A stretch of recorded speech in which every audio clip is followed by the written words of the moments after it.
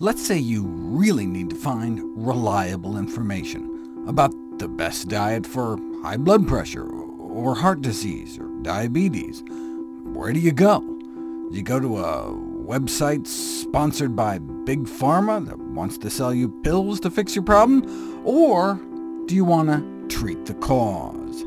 Welcome to the Nutrition Facts Podcast, with the latest peer-reviewed research on the best ways to eat healthy and live longer. It's time today for the Nutrition Facts Grab Bag, where we look at the latest science on a whole variety of topics. In our first story, we find out if the health benefits of peanut butter include longevity. According to the largest study of risk factors for death in human history, a poor diet causes more death than anything. Cigarettes only kill about 8 million people a year, whereas humanity's diet kills millions more. What's the worst aspect of our diet? Processed meat, Twinkies, soda? No. The 5 deadliest things about our diet are inadequate fruit intake, not enough fruit, not enough whole grains, not enough vegetables, too much salt, and not enough nuts and seeds. Nuts should come as no surprise, since interventional trials have shown that eating nuts improves artery function, and arterial diseases like heart disease are among our leading killers. But that's not all nuts can do. They may also improve blood sugar control, lower cholesterol, suppress inflammation, reduce oxidative stress, and feed our friendly gut flora. All nuts, or just tree nuts? What about peanuts? What about peanut butter? About 50% of peanut consumption in the U.S. is through peanut butter, but the association between peanut butter and mortality has not been thoroughly evaluated. To get that granular, though, we can call on the NIH AARP study, the largest prospective health and diet study in history, that followed more than 500,000 people since the 1990s. And nut consumption in general appeared to protect against all-cause mortality, meaning nut eaters live, on average, longer lives, and specifically are less likely to die from cancer, cardiovascular disease, respiratory disease, infectious causes, so maybe they help immunity as well, liver disease, and kidney disease. However, no such associations were found for peanut butter. So when it comes to living longer, peanut butter doesn't seem to count. Why? Well, we know peanut butter consumers tend to eat more meat, smoke cigarettes, and were less likely to exercise, but the researchers controlled for all that: red meat, white meat, tobacco use, exercise, and vegetables, fruits, and whole grains. So it's not like the peanut butter eaters were just eating more white bread sandwiches or something. The researchers didn't control for sugar, though, so it's possible they could have been eating more sugary jelly. It could also be the processing that goes into making peanut butter, the added trans fat, oil, salt, and sugar. But regular nuts are also often eaten with added oil, sugar, and salt. Could it just be the peanuts themselves? I mean, technically they aren't nuts, so maybe they just don't have the same benefits. But no, a meta-analysis of all such studies found the same nut-like benefits for whole peanuts, just not peanut butter. Well, one thing missing from even no-salt, oil-free, sugar-free nut and seed butters is intact cellular structure. As I noted in How Not to Diet, no matter how well we chew whole or chopped nuts, some of the nutrients remain trapped in tiny particles that deliver a bounty of prebiotic goodness to our friendly flora. That makes me wonder if there would have been any difference between chunky and smooth peanut butter. In the meanwhile, there is compelling evidence to recommend the use of nuts, preferably raw nuts over salted or toasted, and whole or chopped nuts rather than nut butters at least 3 times a week in order to maximize our chances of living longer and healthier lives. In our next story, we look at what physicians can do to promote healthy, life-extending lifestyle changes. A pivotal paper published in Europe more than a decade ago, entitled "Healthy Living is the Best Revenge," found that adhering to just 4 simple healthy lifestyle factors, compared to none, could potentially have a strong impact on the prevention of chronic diseases. We're talking nearly 80% less chronic disease risk, slashing diabetes risk by 93%, dropping heart attack risk by 81%, and cutting stroke risk in half, and cancer by 36%. Think about what that means. The potential for preventing disease and death is enormous. In the U.S. alone, every year, there are 500,000 heart attacks, 500,000 strokes, 1 million new cases of diabetes, and 1 million new cancer diagnoses. The message is clear. Adopting a few healthy behaviors can have a major impact. What are those 4 fabled factors? Never smoking, not being obese, averaging about a half hour of exercise a day, and adhering to healthy dietary principles, like lots of fruits, vegetables, and whole grains, and less meat. Follow those 4 simple rules, and boom, enjoy nearly an 80% reduced risk of major chronic diseases. What does that mean for mortality risk?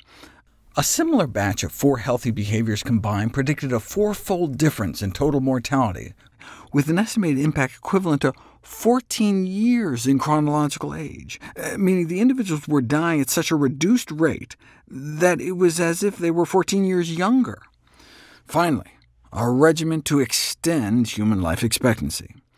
This commentary was in reference to this study, where a similar analysis of the impact of healthy lifestyle behaviors on life expectancies was made, but this time it looked directly at the U.S. population, which is of particular importance since Americans have a shorter life expectancy compared with residents of nearly all other high-income countries. The researchers concluded that adopting a healthy lifestyle could substantially reduce premature mortality and prolong life expectancy in U.S. adults. OK, but by how much? They estimated that adherence to a low-risk lifestyle could prolong life expectancy at age 50 by 14 years in women and 12.2 years in men. So if you're 50 right now, instead of only living to 79 if you're a woman and 75.5 if you're a man, taking just basic care of yourself could propel you to an average life expectancy of 93 if you're a woman and 87.5 if you're a man. The bottom line is it's never too late to turn back the clock. A midlife switch just to the basics, like at least 5 servings of fruits and vegetables a day, walking even like 20 minutes a day, maintaining a healthy weight, and not smoking, results in a substantial reduction in mortality even in the following few years. We're talking a 40% lower risk of dying in the subsequent 4 years. So making the necessary changes to adhere to a healthy lifestyle could be considered extremely worthwhile, and middle age is certainly not too late to act. As an aside, realizing the 12 to 14 years of added life study was based on data from health professionals, that got me excited about all the potential knock-on effects. If health professionals start getting healthier, they could become role models for more healthful living, and potentially save more lives than just their own. But that may have just been wishful thinking. Practicing what you preach can sometimes backfire. Evidently, displays of excellence can paradoxically turn off the very people you're trying to inspire. I mean, you'd assume that not being a hypocrite and trying to walk the walk would just lead to positive consequences, inspiring confidence in others, right? Don't you want a dance instructor who can dance, a music teacher who can play, a health professional who's healthy? But this simple intuition fails to take into account concerns about making other people feel inadequate. Like, you know how vegetarians are the targets of a surprising amount of hostility and ridicule? That's because they may come off as morally superior and make people feel like they're being looked down upon. There was an elegant demonstration of this phenomenon in this study, where principled deviants who take the high road threaten others' moral self-worth. This is what they did. Research subjects were asked to complete a racist task by an experimenter, and those moral rebels who refused to obey were cheered by observers, but were disparaged by participants who had themselves gone through with it, and for whom the rebel stance thus implied an indictment of their spinelessness. Isn't that interesting? So when doctors portray themselves as the picture of health, patients might think they're being holier than thou and unintentionally alienate people, potentially turning off the very patients who most need their help. You can see how someone with a weight issue might feel threatened and judged by a physician triathlete. But what are we supposed to do? We want healthy practitioners. Physicians who smoke are less likely to tell their patients to quit smoking. Physicians who are overweight are less likely to counsel their patients about weight, and physicians who don't work out are less likely to talk about exercise. What we can do to make patients more comfortable is emphasize that our role is to help people meet their own personal health goals, whatever they may be. Studies show that when doctors do this, take this approach, it increases the appeal of fitness-focused physicians to overweight patients, so we can then display exemplary behavior while at the same time not inadvertently alienate the very people who could benefit most from our guidance. Finally today, we look at cancer-causing contaminants in medication and meat. In 2018, one of the best-selling blood pressure drugs, valsartan, sold as Diovan, was found to be contaminated by the probably carcinogenic nitrosamine known as N-nitrosodimethylamine, or NDMA. It's believed that approximately 20 million people worldwide were prescribed the drug tainted with this contaminant, whose cancer risk has been shown to exceed that of many known potent carcinogens, including asbestos, benzoate-pyrene, and PCBs. The U.S. Food and Drug Administration estimated that taking the drug for a few years could cause cancer in as many as 1 in 8,000 people, whereas the European equivalent of the FDA estimated the cancer risk could be as high as 1 in 5,000. It is unlikely, researchers wrote in the spring 2019 paper, that drugs like valsartan are a unique case.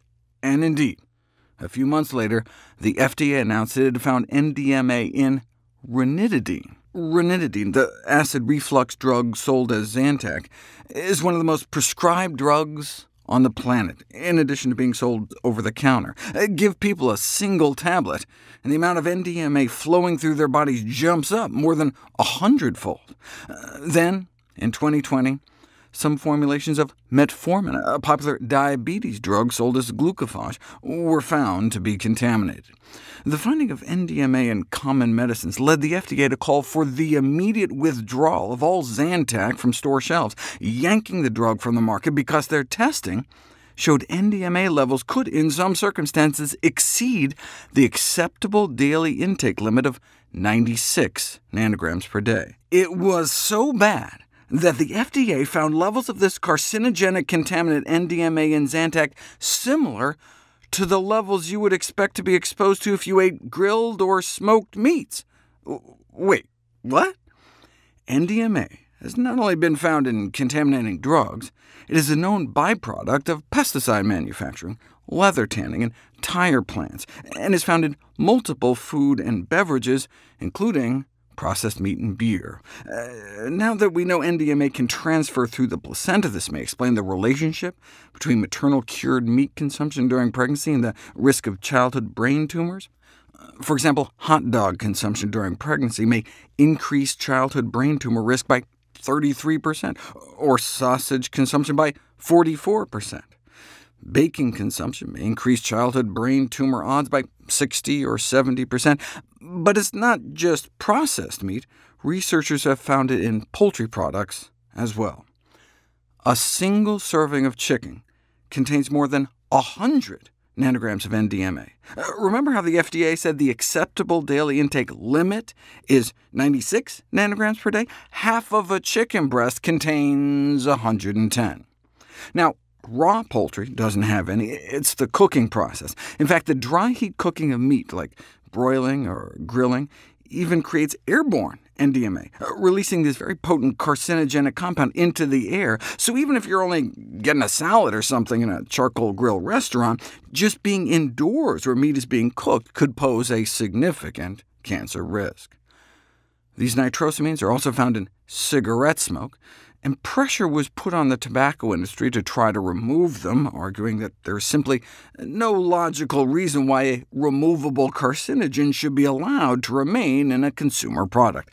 That's the same reason Zantac was yanked from store shelves. OK, so let me get this straight. One of the best-selling drugs in history was pulled from the market, a drug that brought in billions of dollars, because it contained a probable carcinogen that exceeded the acceptable daily limit. But there may be more of the contaminant in a single serving of chicken. So my question is, why aren't they pulling the poultry off the shelves as well? We would love it if you could share with us your stories about reinventing your health through evidence-based nutrition. Go to nutritionfacts.org/testimonials. We may share it on our social media to help inspire others. To see any graphs, charts, graphics, images, or studies mentioned here, please go to the Nutrition Facts Podcast landing page. There you'll find all the detailed information you need, plus links to all the sources we cite for each of these topics. For a timely text on the pathogens that cause pandemics, you can order the ebook, audiobook, or hard copy of my last book, How to Survive a Pandemic. For recipes, check out my second-to-last book, my How Not to Diet cookbook. It's beautifully designed with more than 100 recipes for delicious and nutritious meals. And all the proceeds I receive from the sales of all my books goes to charity. NutritionFacts.org is a nonprofit, science-based public service where you can sign up for free daily updates on the latest in nutrition research via bite-sized videos and articles. Everything on the website is free. There's no ads, no corporate sponsorship. It's strictly non-commercial. I'm not selling anything. I just put it up as a public service, as a labor of love, as a tribute to my grandmother, whose own life was saved with evidence-based nutrition.